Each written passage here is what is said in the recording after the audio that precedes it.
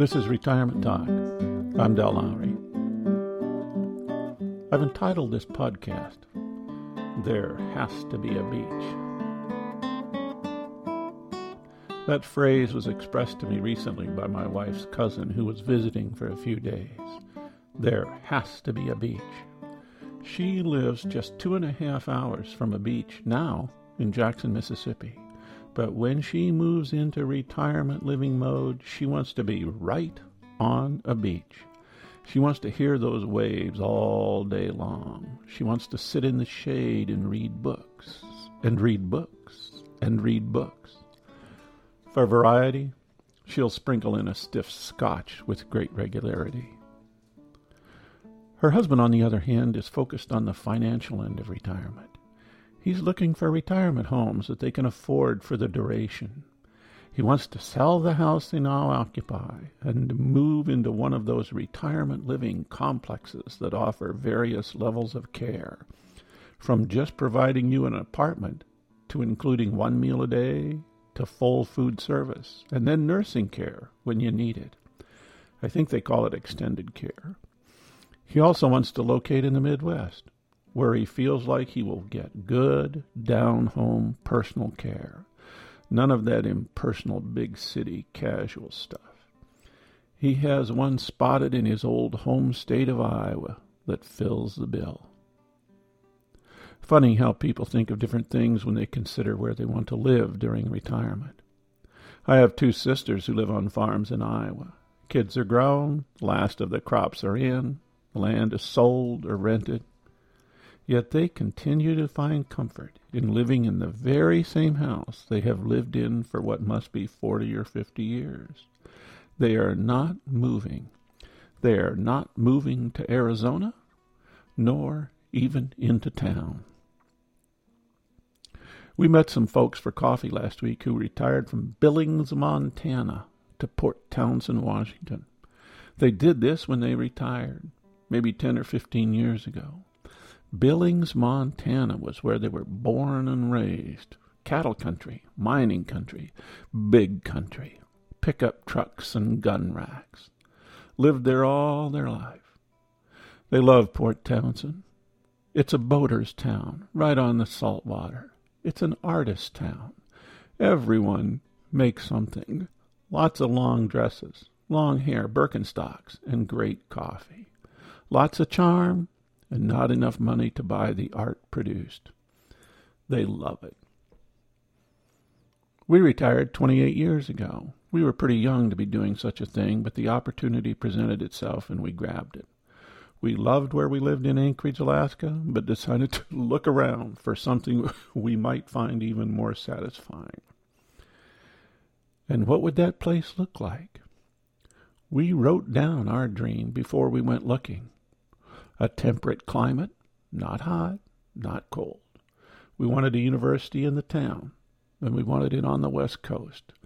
We dreamed of it being close to mountains and salt water, and we wanted it close to a big city. We also wanted a place not so small that we would know everyone, and not so big that we couldn't feel like part of the community.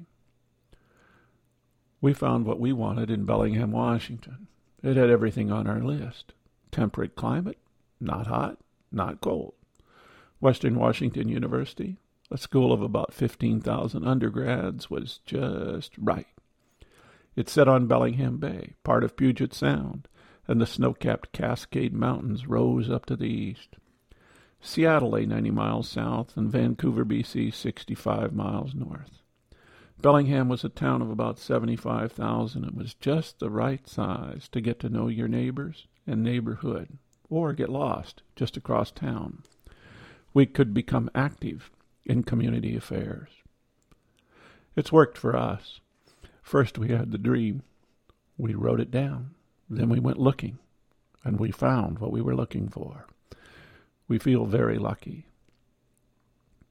I do recall a few moments of doubt the very week we made a down payment on the house we've lived in these past 27 years. We were living in a rented dwelling up close to the college.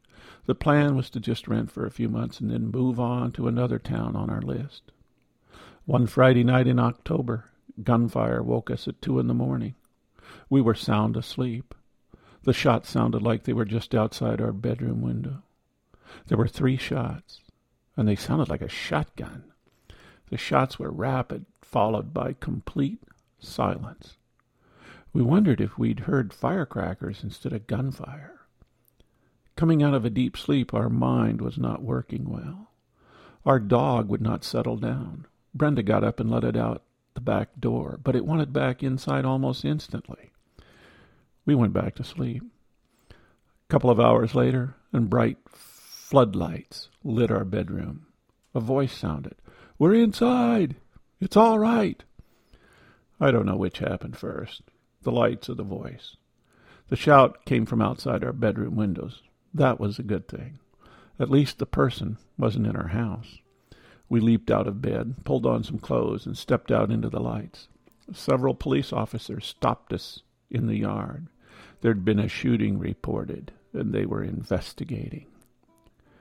2 people were dead, as well as a pit bull guard dog. They lived in the upstairs of a garage that sat right behind our house. They had a sticker on their door. "These premises are guarded by a 12-gauge shotgun 3 nights a week." You guess the nights. Someone had. A low crime rate was one of the reasons we'd chosen to put a down payment on a house in this town. This was an example of a drug deal gone bad. We knew the victims and the shooter. The victims were students that had dropped out of college for a semester or 2 and were into trucks, pit bulls, and guns. They liked to go 4-wheeling. I guess they also liked to do some drugs. The shooter was an off-campus friend. IQ in the low 70s. 2 mutual friends had put him up to being the trigger man. It was a mess. Our choice of a place in which to retire came under question. This was supposed to be one of the best places in America in which to retire, but the shooting placed a few doubts in our minds. We breathed a little sigh of relief, knowing our new home purchase was at least in a different neighborhood. Only later did we learn that the infamous Ted Bundy had killed one of his victims just a block away from our new home. Choosing a place to retire can be daunting or exciting. It depends so much on the different desires of individuals. Some love hot weather. I have a sister that lives in Sun City, Arizona, and she loves it when the temperature climbs over 110. Some love rural life, and others want the hustle and bustle of a city. Some like to stay close to what they know well, and others like everything new and different. One thing about it, wherever you go, there you are. You always take yourself with you. But as for us, we're not moving. As for the gunfire at night, it's never been repeated. This is Retirement Talk with something to think about. What would your ideal place to live look like? Is it out there? If you have questions, comments, or suggestions, contact Del at retirementtalk.org.